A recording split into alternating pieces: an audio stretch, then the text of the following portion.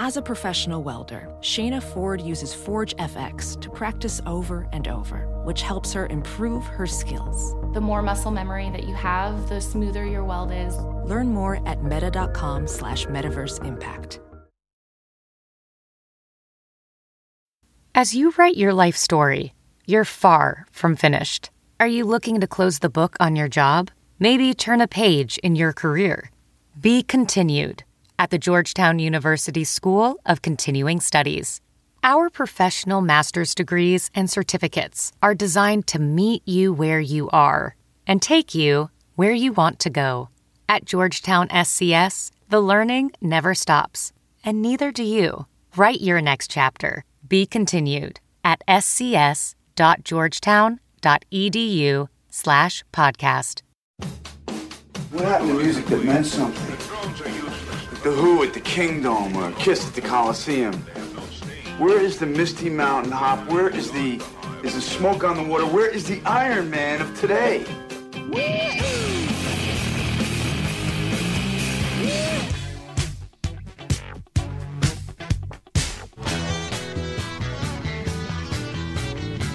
Hey, this is not a test. This is rock and roll.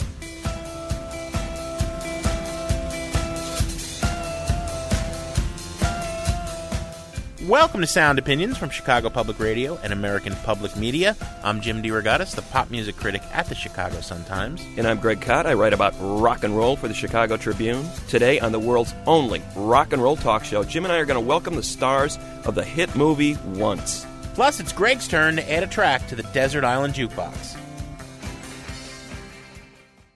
You're listening to Sound Opinions, and time now for some music news. Let me tell you how it will be. There's one for you, 19 for me. 'Cause I'm the tax man. Yeah, I'm the tax man. Interesting proposal from Canada, Jim. The Songwriters Association of Canada is proposing essentially a digital tax on music file sharing in Canada. They're talking about adding a $5 monthly fee for every wireless and internet account in the country, and then distributing this money to songwriters to compensate them for the massive internet file sharing that's going on right now. We're talking about 50 billion files being shared every year. This proposal puts some money on the table. It is designed to raise about $1 billion a year, which would then be distributed to songwriters and bands for the music that they're putting out. It's by far, Greg, I think one of the most sensible proposals we've heard about. So we turn to Eddie Schwartz, who is the acting president of the Songwriters Association of Canada. He's in Nashville at the moment. Eddie, welcome to the show. Well, thank you very much for having me. How did you guys come up with this notion?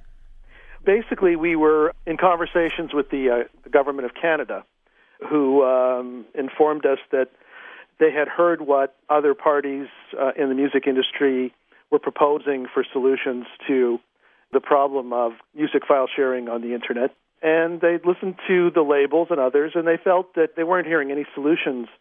So they sort of came to us and said, what have you guys got? Yeah. We sat down with a group of songwriters from across the country. We reached out to songwriters in the United States. We talked to people at the Songwriters Guild of America. We talked to futurists. We talked to publishers. And over the course of really a number of months, we developed the proposal as it now stands. The first thing that struck me when I was reading this proposal is it sounds a lot like the old Betamax VHS tax that was proposed when those forms were coming in for video. Mm-hmm. First of all, I mean, I'm not entirely comfortable with the word tax. It's one of those red button words that really, create an instant negative impression on people. I think it's more, the way we look at it is a licensing fee. To me, the analogy that I think holds up has some more to do with performing rights. And if you understand the way broadcast works and how people like me, songwriters, get paid from broadcast, basically what happens is organizations like ASCAP in the United States, they go to broadcasters and they say, you will pay us a small fee. That small fee goes into a pot. And performing rights societies keep track of what songs are being played on the radio. And quarterly, they say, okay, well, look, your songs were played this number of times. Therefore, you would be entitled to this percentage of the pool. So that's a very rational, reasonable, I think, way of dealing with broadcast. The way you could look at peer-to-peer and other technologies like that is it's kind of back to the idea of narrowcasting, which is where you have individuals really communicating with each other. So really what we're saying is that the end user should be paying a license fee, which would, again, go into a pool and be distributed to the people whose music is being file shared. I noticed that the Canadian Recording Industry Association president has been quoted as saying that, he thinks of this as a pipe dream or a quick fix. He's reluctant to be involved with this because he doesn't see it as a workable solution. I mean, how are you going to break down some of the resistance to this plan? Some people in the broadcast industry, I'm sure you guys are included in this, love to find the most controversial quotes and use those, to set parties up against each other. And I don't know that I'm going to take the bait. I think Graham Henderson and the large labels, I think they have a problem. And rather than getting into a headbutting exercise with Graham or anybody else, I personally think that our proposal would do them tremendous benefit. I was just saying before we got on the air here, Mr. Schwartz, that I think the proposal is too smart for its own good, that it is actually a workable solution. So why would the record industry want to embrace it? Exactly. The record industry is going down the toilet as we speak. It seems to me that they need to do something. There would seem to be a sense of urgency about implementing a plan like this, because otherwise in 2 years from now, these organizations might not even be here. I mean, wouldn't you say? Well, amen. I think what you're saying is a conclusion that they will inevitably reach. Again, we think that this proposal is tremendously beneficial. We don't bring it forward because we're an record label. I personally, I've been able to make a living over the course of my career because of large labels. But that day, I think we all agree, is past. I think the genie is out of the bottle. It's not going away. And why don't we just monetize activity? That's the future to me of all the arts, probably ultimately. And I think the music business is just the first one down the pike for, obvious reasons. We're talking to Eddie Schwartz, the acting president of the Songwriters Association of Canada. They have this really interesting plan for a fee, be about $5 Canadian every month on your wireless and internet account to have access to basically any music on the net.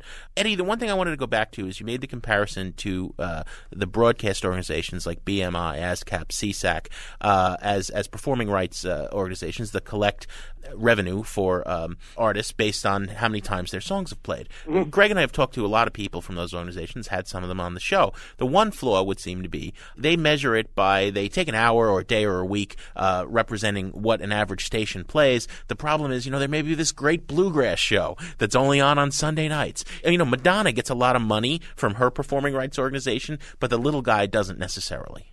Yeah, I think that's a really good point, and I totally agree with you. Now, we're an organization of songwriters, and we know what most people don't realize. The vast majority of people who do what we do for a living, songwriters, artists, don't make a lot of money. We wouldn't have gone forward with a plan that we didn't think could cover everybody. So the good news is there are third-party organizations. One of them that we've been talking to and working with is called Big Champagne, and Big Champagne works out of Los Angeles. And that it's their sole job is to monitor peer-to-peer and other kinds of file-sharing technologies on the Internet.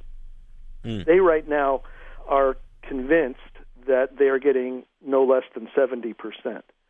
In other words, what ASCAP and BMI does is a survey, right? They take a small sample and then they, mathematically amp it up to supposedly cover all the activity. Right. What we're talking about is a census where you literally get to count virtually every single file that's shared, and that's very important to us. It's a really crucial point, but I think we're at the point technologically where we can say we can do that, or we can come so close to doing that. I mean, I'm sure there'll always be somebody who says, "Hey, my song's being was file shared 6 times last month, and I didn't get paid." So I'm not saying we have 100% coverage, but I think we're going to get close enough that it's going to be good for the vast majority of people who make music. Fascinating stuff. Thank you so much, Eddie, for talking to Sound Opinions. Well, thank you very much for having me. Stronger than I've ever been now.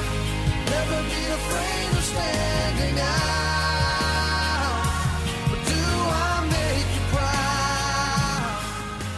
Greg, that is from the first and last J Records album by Taylor Hicks, one of the big American Idol winners.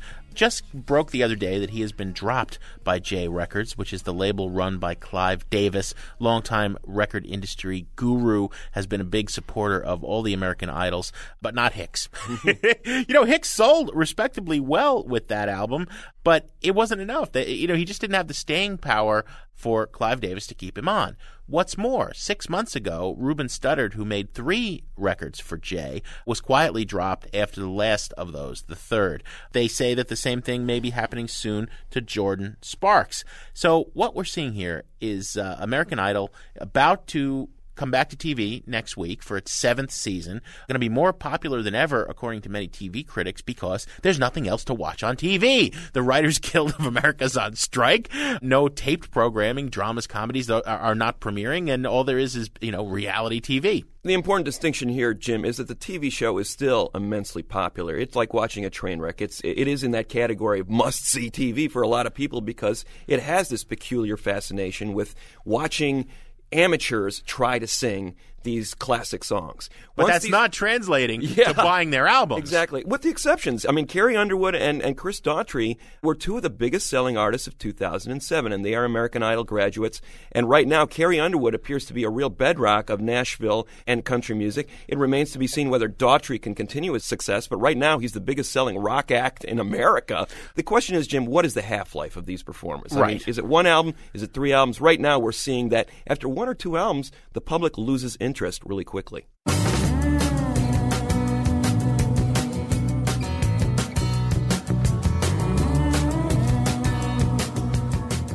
That's from Radiohead's new album, In Rainbows. Not so new in that fact that we have been talking about it for months. It was released as a digital download on Radiohead's website in October, Jim.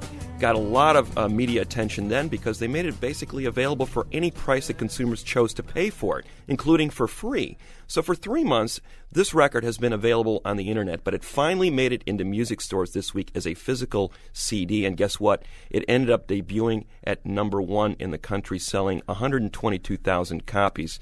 That makes 4 albums in a row that have debuted in the top 5, even though they've been available as digital downloads, sometimes illicitly, for months ahead of their release. However, when they made this experiment on their Radiohead.com website to release the record to whoever wanted it and pay whatever price they wanted, they didn't release any data. But this guy did.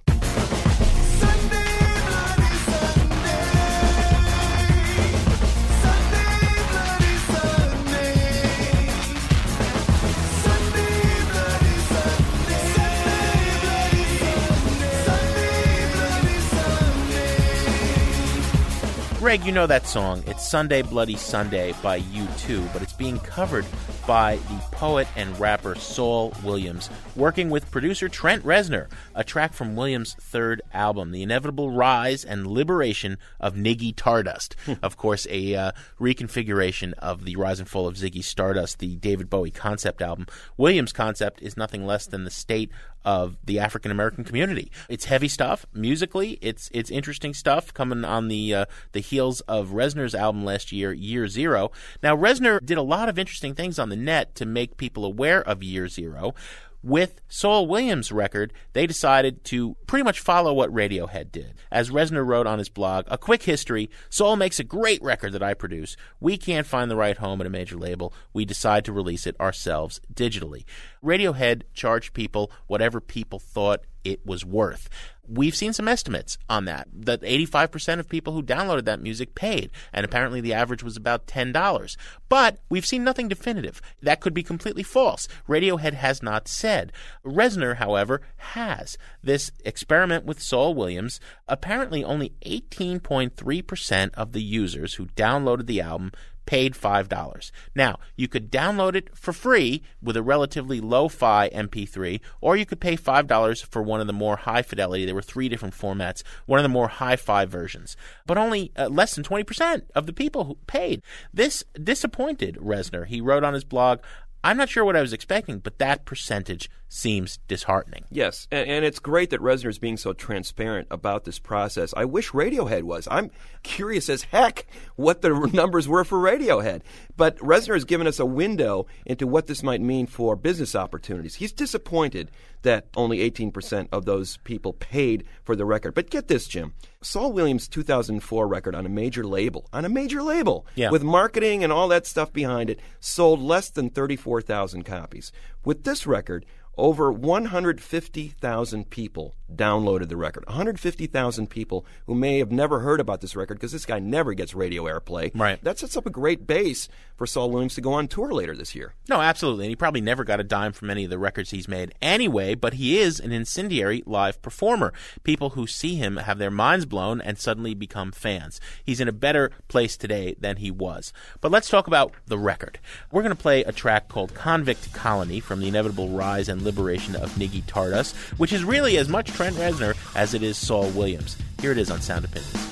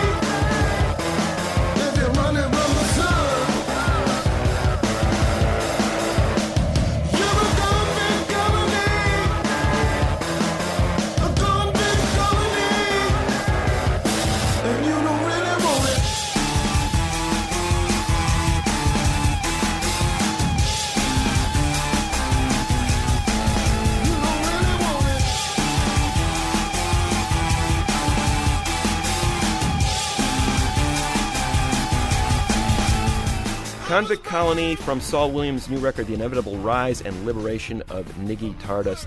This is a man who thinks no small thoughts, Jim.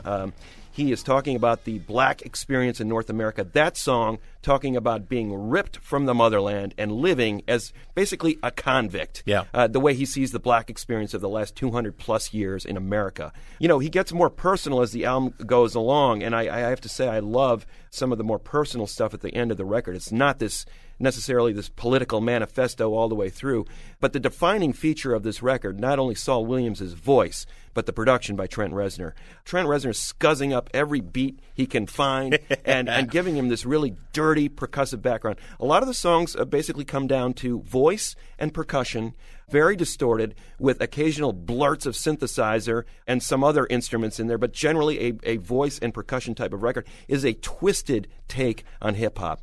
And I'm glad to say it does not fall anywhere near the realm of that awful genre called rap rock that emerged in the mid to late 90s. It's really sort of creating a genre of its own. It's somewhere between spoken word, somewhere between hip-hop. There's a little bit of industrial in there. They've defined a kind of their own sound here, Saul Williams and Trent Reznor. No, absolutely. Well, Reznor once again proves his mettle as a producer because Williams' first record was produced by none other than Rick Rubin. And it was kind of a third-tier sort of Rage Against the Machine thing. Yeah. Because Williams is primarily a poet, an actor, a screenwriter. He came to hip-hop fairly late in the game. And, if you can't make a really interesting record with Rick Rubin, here he is, a great live performer. On record he hasn't translated. I wish I discovered this album sooner. It came out in November. It didn't really start to make a lot of news in the United States until the last couple of weeks when Reznor began writing about how disappointed he was with this release.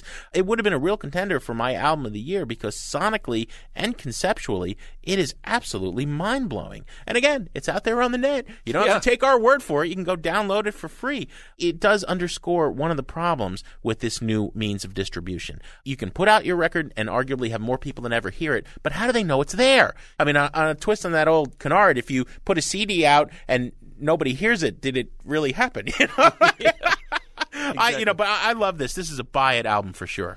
Yeah, there's not a lot of hooks here. I mean, this guy's not really concerned about melody at all, or choruses or things like that. But this is a heavy-duty record, and it's kind of a record, the more you listen to it, the more you get out of it. I love records like that sustain themselves over extended listening periods. So I'd have to say, Trent Reznor wants $5 for this record. $5? I think it's worth $5. That's like a grande latte, right? Exactly.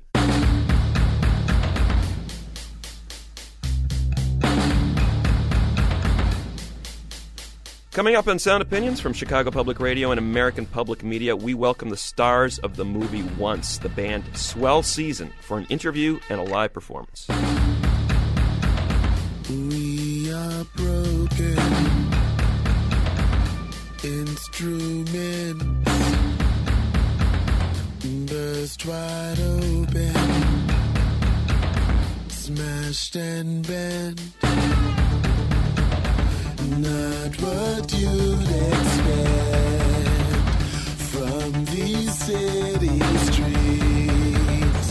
Who serves to protect the orchestra in me? Conductor, I feel electricity. Conductor, can you bring out the song in me?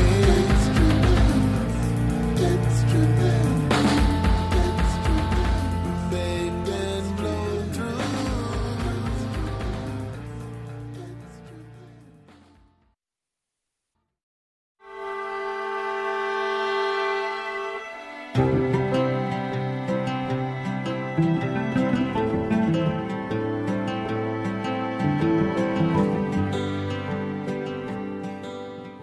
You're listening to Sound Opinions from Chicago Public Radio and American Public Media, and we are here in the Jim and Kay Mabie studio with Glen Hansard and Markéta Irglová, otherwise known as the Swell Season, also the stars of the indie hit movie Once. I called you guys the Jay-Z and the Beyonce of indie cinema in the paper the other day. You're the new stars. I read that. I was going to ask them what they thought of that, if they bothered to read their press. That's right. So we're going to call Glen Jay-Z, and we're going to call Markéta Beyonce. From now I want to be Chris Christopherson. Can we change it? Sure. Why not? Does that make you Barbara Streisand, Markéta? That's all right. Barbara's beautiful. Anyway, we're glad to have you here. And I guess the best place to start is, you put out a terrific record last year that kind of swam under the mainstream radar. Many of those songs ended up in the movie Once. And now here you are playing a sold-out tour. People heard those songs, loved those songs. Movie was made for under $200,000. It was like a homemade movie.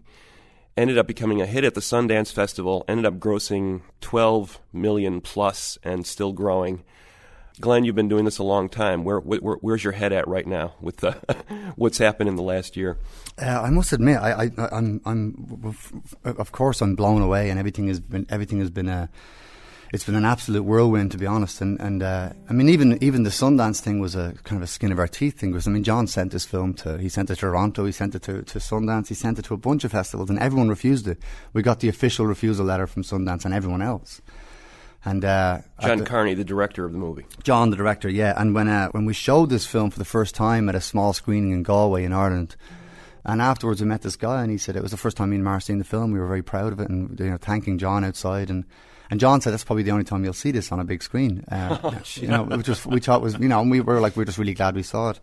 And this man came up and he says, "Hello, his name is John Nine." He said, "My name's John Nine. I'm here on holidays. I saw there was a film playing. I went in.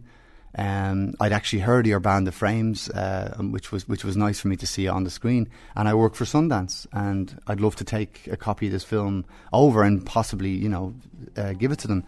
And we didn't tell him that we'd already been refused. We were just like, "Yeah, sure, here, take the DVD." So he took the DVD, and we got accepted into Sundance. And so I have to say that since then, since we went over there in January, I can't believe it's less than a year. It's still less than a year ago that we've been there, and we've been, the amount of kind of work we've done, not necessarily work, but the amount of running around, or the amount of how busy we've been since then feels like about 3 years. Markéta, you were 17, 18 when this film was being shot. This is your first experience, obviously, on a movie set. What was that like, being sort of cast into this role as an actress? I mean, you're a classically trained pianist. You grew up in the Czech Republic.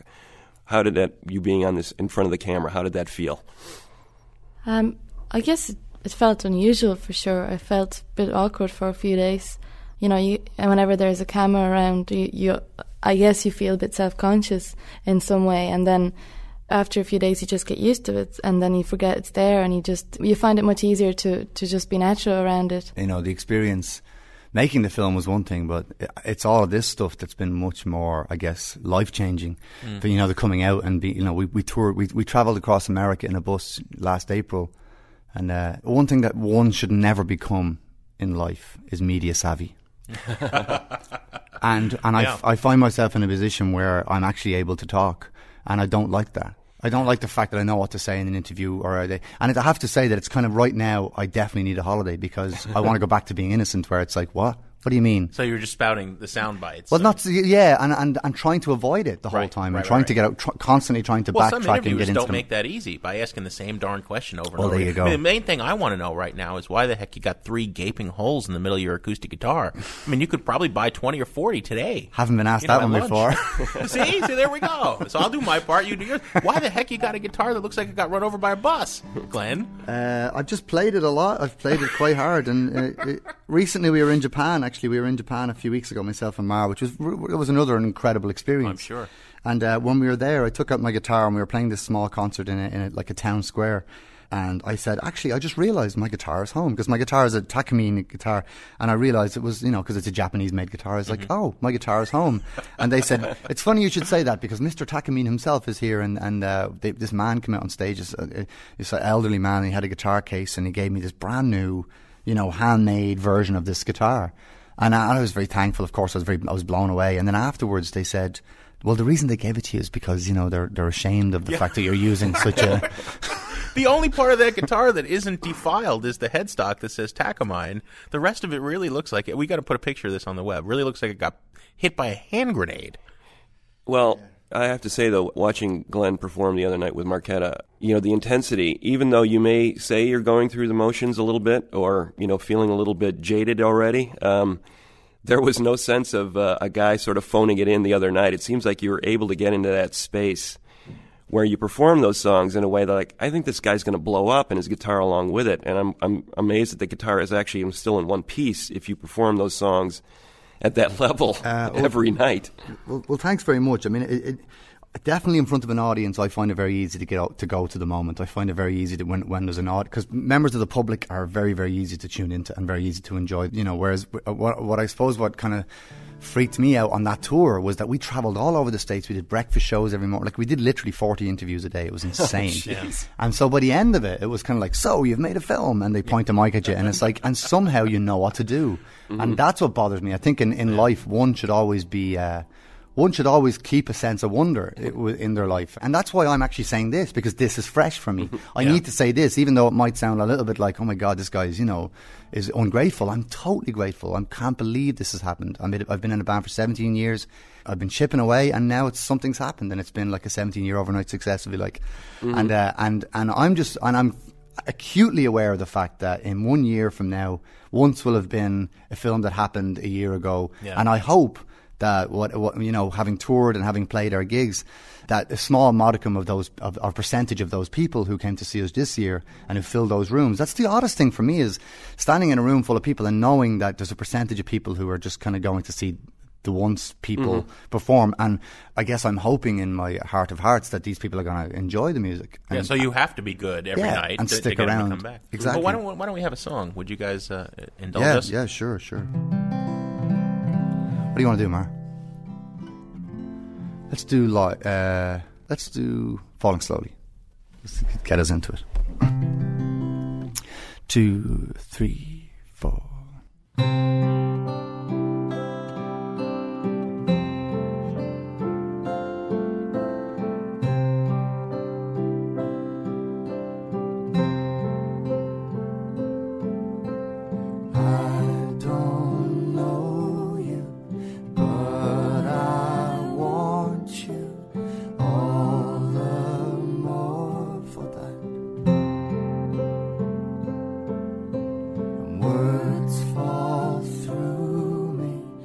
Always fool me. I'm not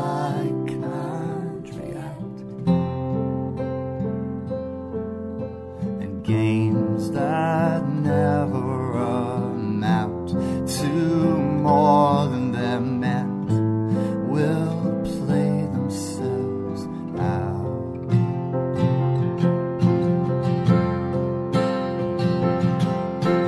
Take this sinking boat and point it home. We've still got time. Raise your hopeful voice. You have a choice. You've made it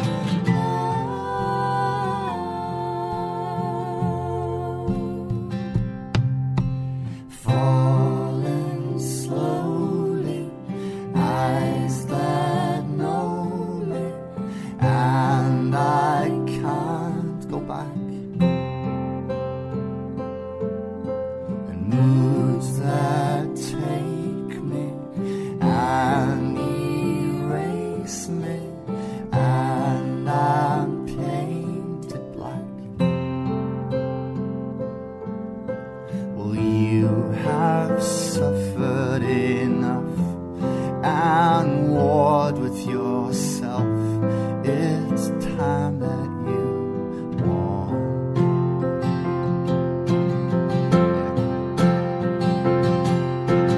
Take this sinking boat and point it home.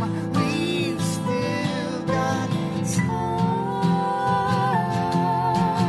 Raise your hopeful voice. You have a choice. You've made it falling slowly. Sing your melody. I'll sing it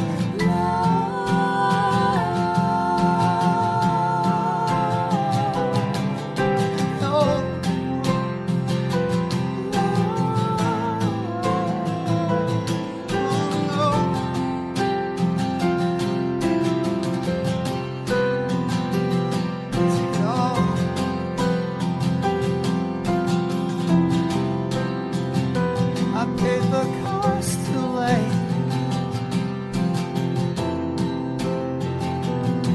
Now you go. 1, 2, 3, 4.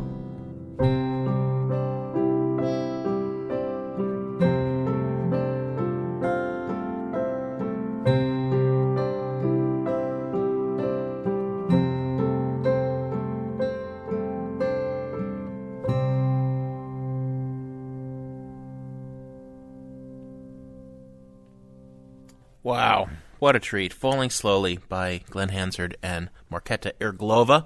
You're listening to Sound Opinions. We're here at the Jim and Kay Mabey studio with the swell season, this wonderful duo. Now, Glen, that was a song that first appeared, Falling Slowly, on a Frames album, right? Yeah. Take us through how it got from there into the movie, if you would, because it's such a centerpiece of the film, and I think it's the one that first sweeps everybody off their feet when they fall in love with this movie. Well, thanks. John first came to me maybe 2.5 years ago with this idea for a film that he had, and he had Cillian Murphy playing the main role, and he had asked me to give him some songs, which for me as a songwriter was the best thing I could have gotten. Like I said earlier on, you're struggling away, you're doing your thing, and so the opportunity to write a bunch of songs for a film is just it's a great gig to get, if you like. I got to inject in here. I mean, you started your career as a teenager yourself, busking on the streets of Dublin. When you're sitting on the street corner playing whatever people want to hear when they throw a few coins in your case, it probably seems a world away to someday write songs for a movie. Yeah, absolutely, cool, absolutely. And especially what was especially weird about it was that the character was maybe 70-80% based on my own life as well, which when I got the part to play, when I was asked to play that role, really weirded me out, to be honest, because I was like, man, this is so close to my own. It's like me doing a biopic of myself, a third through the story of my life. So it was a very weird thing for me to sort of do, and that's a whole other conversation we could have, I guess, at some point. But so for me getting the chance to write the songs for this film was very exciting. So I went to work straight away, and actually, ironically, I finished the song with Mar before either of us were involved in the project. and then gave the song to John. John loved it. And to be honest with you, the reason it's on a Frames record and the reason it's on the Swell Season record, the reason the Swell Season record was made at all was basically us recording a collection of songs. Basically, we hadn't got the money to record these songs for John. We had the money to basically home record them, which is fine. You just stick a microphone in front of yourself.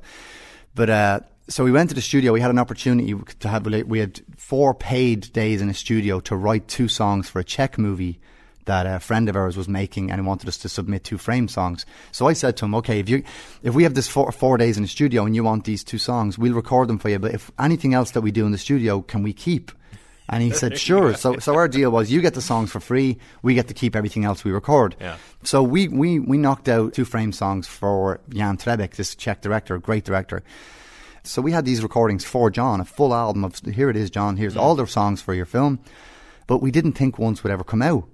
So rather than say, like, Glen, Hansard, Markéta, Irglová, the songs from once, not knowing the film would ever come out, we decided to call it The Swell Season, which was a book we were both reading by Josef Skorecki, who was a Czech writer. We both loved him. We just decided to call ourselves a band name. And then when the Frames were making our album, the lads in the band were like, man, we should really put that song on the Frames record because it's, it's a really good song. And the Swell Season record had sold 300 copies.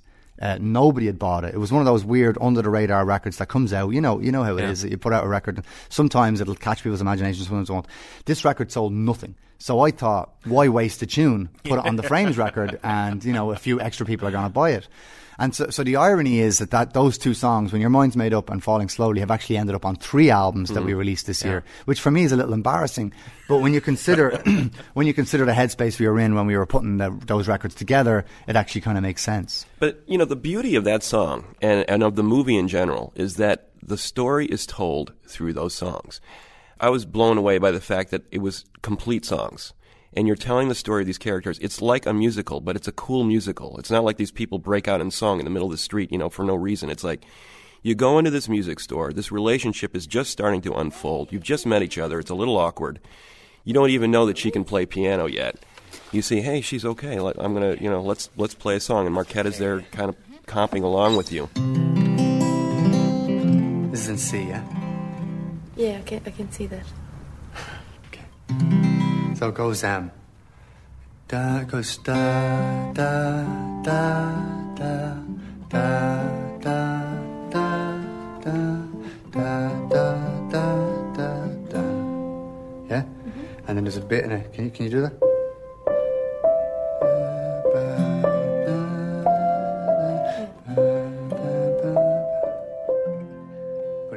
And about halfway through, I was just like, I've never seen anything like this in a movie where you can just see this relationship and this couple getting closer through the performance of this song. Yeah?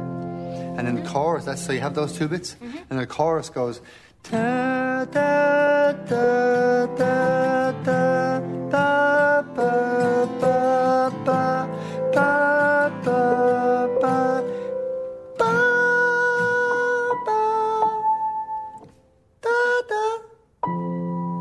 That's it. Perfect. Brilliant. Markéta, I guess, can I ask you, what stage of the relationship were you in at that point in terms of that song? I mean, it literally seemed like you were learning it in the moment. Obviously, that's not the case, but how were you able to sort of get that moment of, oh my God, we're doing something together, and it's this chemistry that's occurring on the screen at that time? Well, I mean, people keep talking about some kind of chemistry that we have together, but, it doesn't mean that we see it. We're not aware of some chemistry when we play together. We just play together and have a good time doing it, but we don't see any sparks between us, So we just basically did what we did when we were writing the song, and John caught it on camera, and he saw what you saw, I guess, because he was an observer as the audience are, but we don't, it doesn't mean that we see it, if that makes sense. We just play music, and what you see is not necessarily what we see. I think it's great to have the camera there as sort of a voyeur into that process, though. Yeah. And I was in a theater with an audience, a very mixed audience. I mean, people from their 20s into their 60s. And everybody was there just with their jaw on the floor by the end of that. It was just like, this was a really moving testimonial to how music can create a storyline and get you involved in these characters. And it's funny with this scene, what it was that John had seen, when John auditioned Mar, There was no script. There was no script reading. She didn't audition for him in the traditional sense. She came and played some piano for him. I got Mara over from Czech and I said, look, my friend John's looking for an actress. He's looking for a girl who plays Eastern European, who plays piano and sings. Now that's you. So if you come over to Dublin, I'll introduce you, play him some piano, maybe read him some lines. And Mara came over and we sat down with John, and John had brought his small video camera with him. I think in order to audition Mar, but ended up just filming me and Mar playing this song.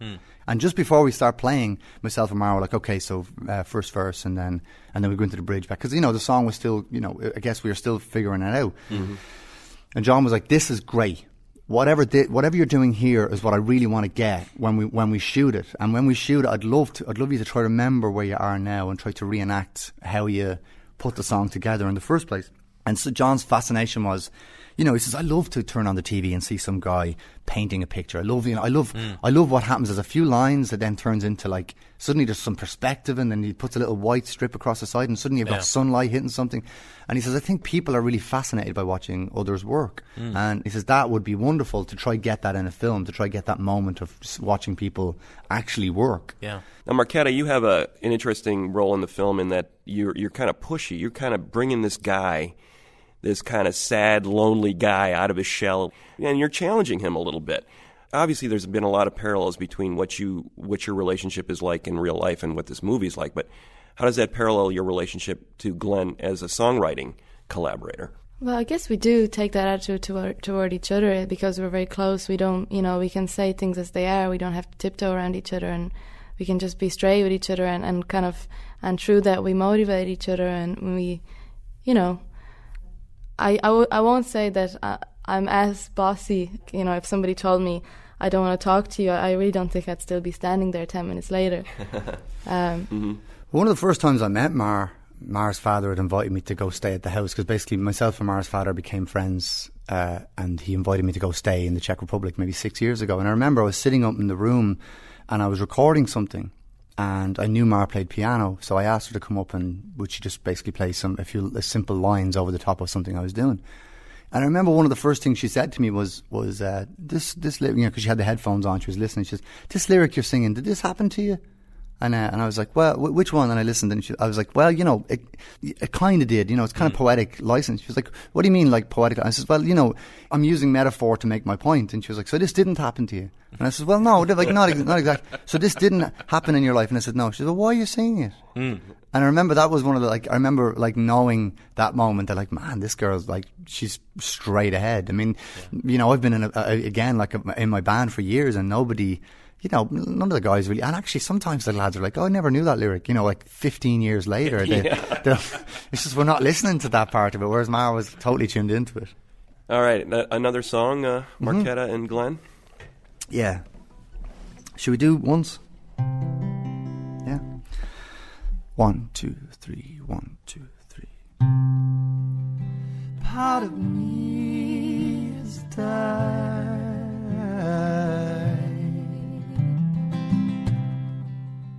and won't return,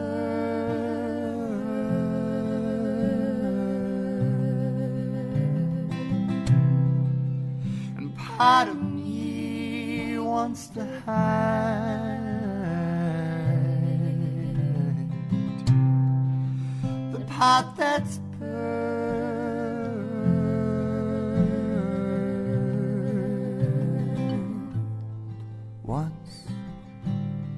Once I knew where to look for you.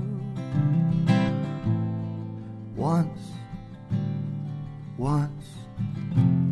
but not anymore. Hear the sirens call me home. Hear the sirens call me.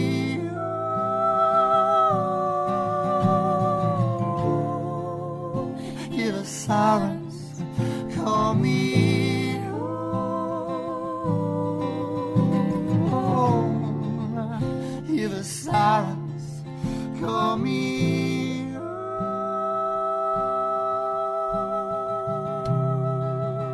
A part of me has died,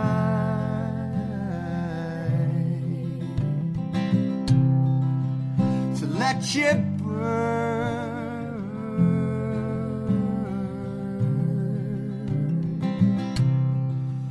And the heart in me has tried.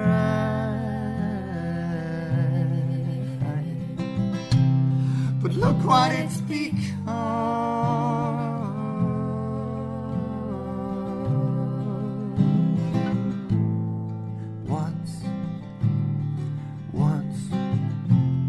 I knew how to talk to you once, but that was before. Once, I would have laid down and died for you. Once, but not anymore. Hear the sirens call me home.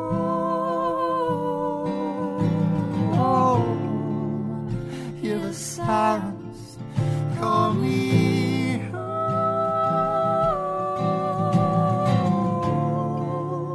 Hear the sirens call me home.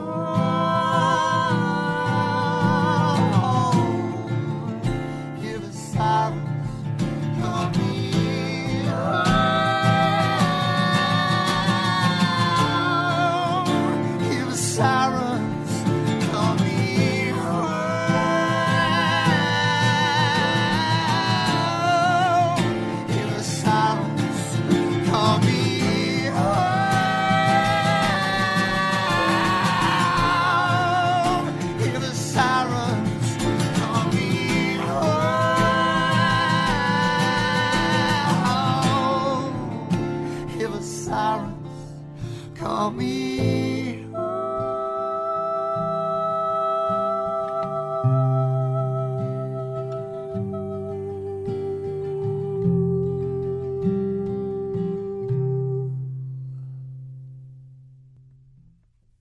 That was the title song from the Once soundtrack. Glen, Hansard, Markéta, Irglová, The Swell Season. Great having you guys on Sound Opinions. Thank you. Thank you. I think it's time we give it up and figure out what's stopping us from breathing easy and talking straight. You can check out photos and bonus tracks from our session with the Swell Season at soundopinions.org. We'll be back in a minute on Sound Opinions from Chicago Public Radio and American Public Media with Greg Kott's Desert Island Jukebox pick.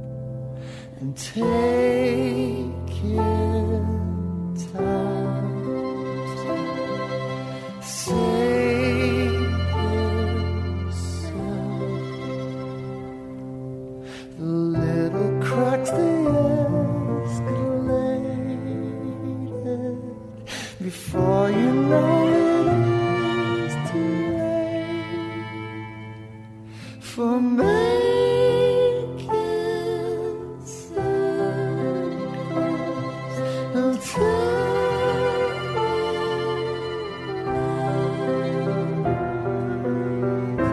You're moving too fast for me, and I can't keep up with you. Baby, if you slow down for me, I could see you're only telling lies.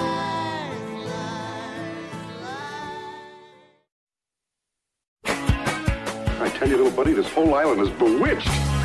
Just across the way, island lost at sea. Now I'm stranded on my own. Stranded far from home. Come on. You remember, we were shipwrecked together. Stranded, I'm so far from home. Stranded, yeah, I'm on my own. Welcome back to Sound Opinions from Chicago Public Radio and American Public Media. That music heralds our Desert Island Jukebox segment. Greg Kot, you have the first pick of 2008. Thank you, Jim. It's an honor. And I must say that I was inspired by the visit from Glen and Markéta of the Swell season. I like collaborations. I like songwriters who complement each other. I like the energy that creates. And I think that movie captured what it's like to write songs together. So I started thinking about, okay, what bands do I like where this kind of collaborative thing is going on? Obviously, most bands have a single songwriter, and the band is sort of like helping this guy out, or gal. But I think some of the strongest bands of all time have had 2 or 3 great songwriters vying, competing to write the best song, or in some cases collaborating. We can think of many famous examples of that, from the Beatles to Husker Du, where people talk about these bands to this day. But I think one of the bands that succeeded in doing this collaborative songwriting approach, writing great songs, and really doesn't get the due that they're owed, is a band called Lush from the UK. Started in the late 80s as a collaborative band between 2 primary songwriters, Mickey Berenier and Emma Anderson. Mickey and Emma didn't really write together, but their songs sort of answered each other in their records. And as they went along, they made 4 or 5 fabulous records, a bunch of EPs. They were part of that British shoegazer movement, big swells of guitar defining that sound. Much better known bands in that genre are bands like My Bloody Valentine, Your Beloved Ride, several others. Slow Dive. You know I love the shoegazer. Absolutely. Lush was in that category, but never really got their due with those other bands. I think one of the reasons was that they always had a pop thing going on as well. To my mind, I saw them as sort of a middle ground between that heavy guitar sound of My Bloody Valentine and those cooing female vocals as defined by the Cocteau Twins. Mm-hmm. Wonderful combination. I love that sound. Those fragile female vocals melding with those big cyclonic guitars.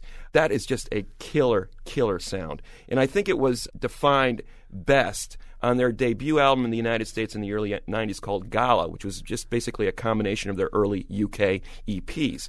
The best of those EPs was produced by Robin Guthrie. Of Cocteau Twins. One of the founding members of Cocteau Twins, exactly.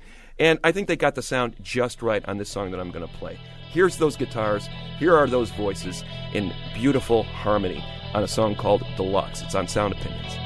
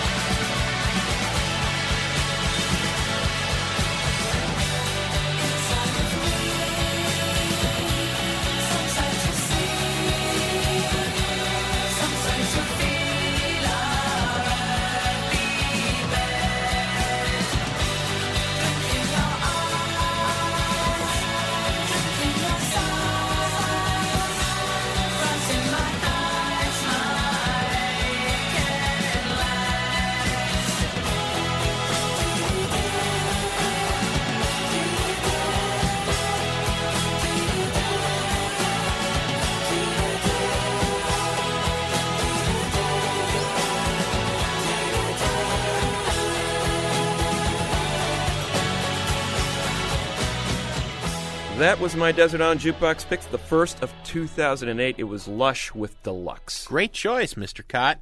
Got some thank yous to say. Our session with the Swell Season was recorded by Mary Gaffney and Sarah Toulouse, and Sound Opinions was produced, as always, by our ace team of Todd Bachman, Jason Saldana, Robin Lynn, and Dave Mahler, the intern, with executive production and fearless leadership from Tori Southside Malatia, who, I gotta say, has not been the same ever since Ruben Studdard was dropped.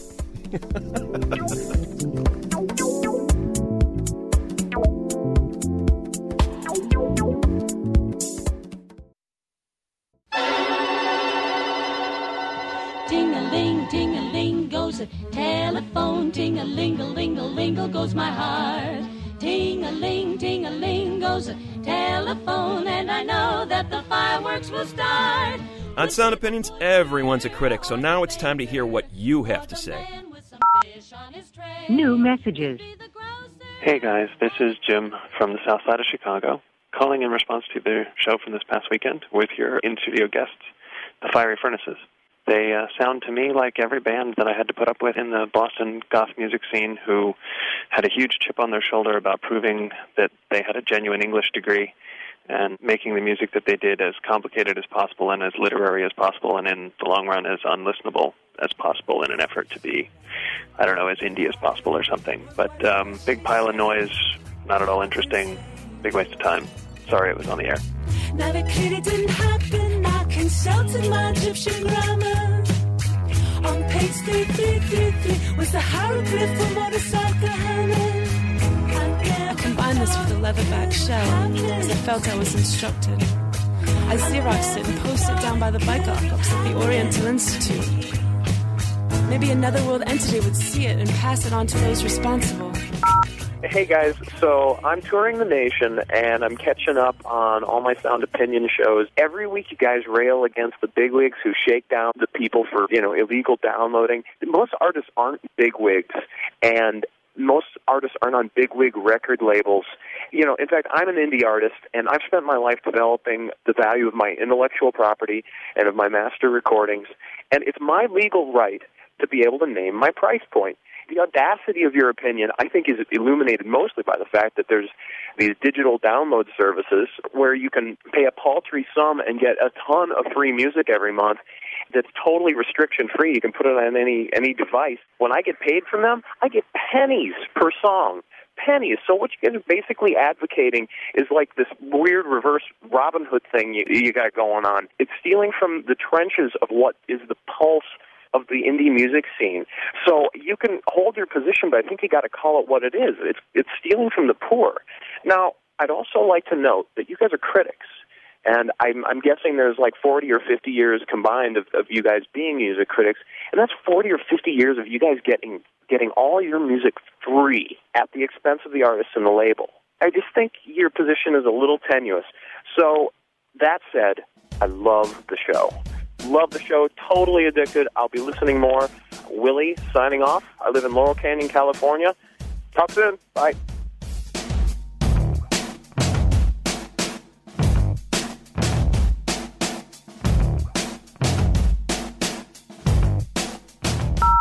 Hi, this is Gavin Jackson, and I just wanted to say that I couldn't agree more with your glowing review of Lupe Fiasco's The Cool.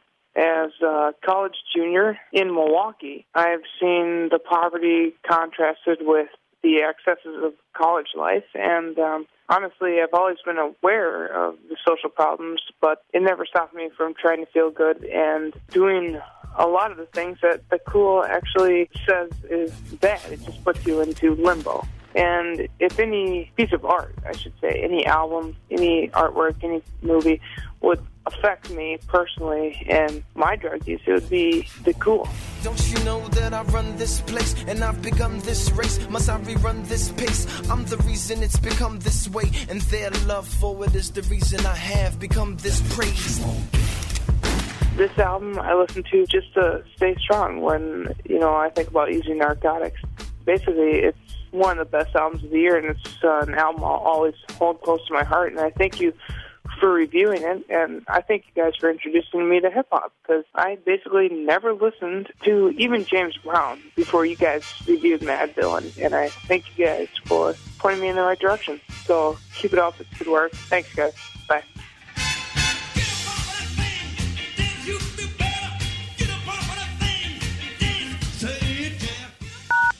No more messages. To give us your opinion on Sound Opinions, call our hotline, 1-888-859-1800.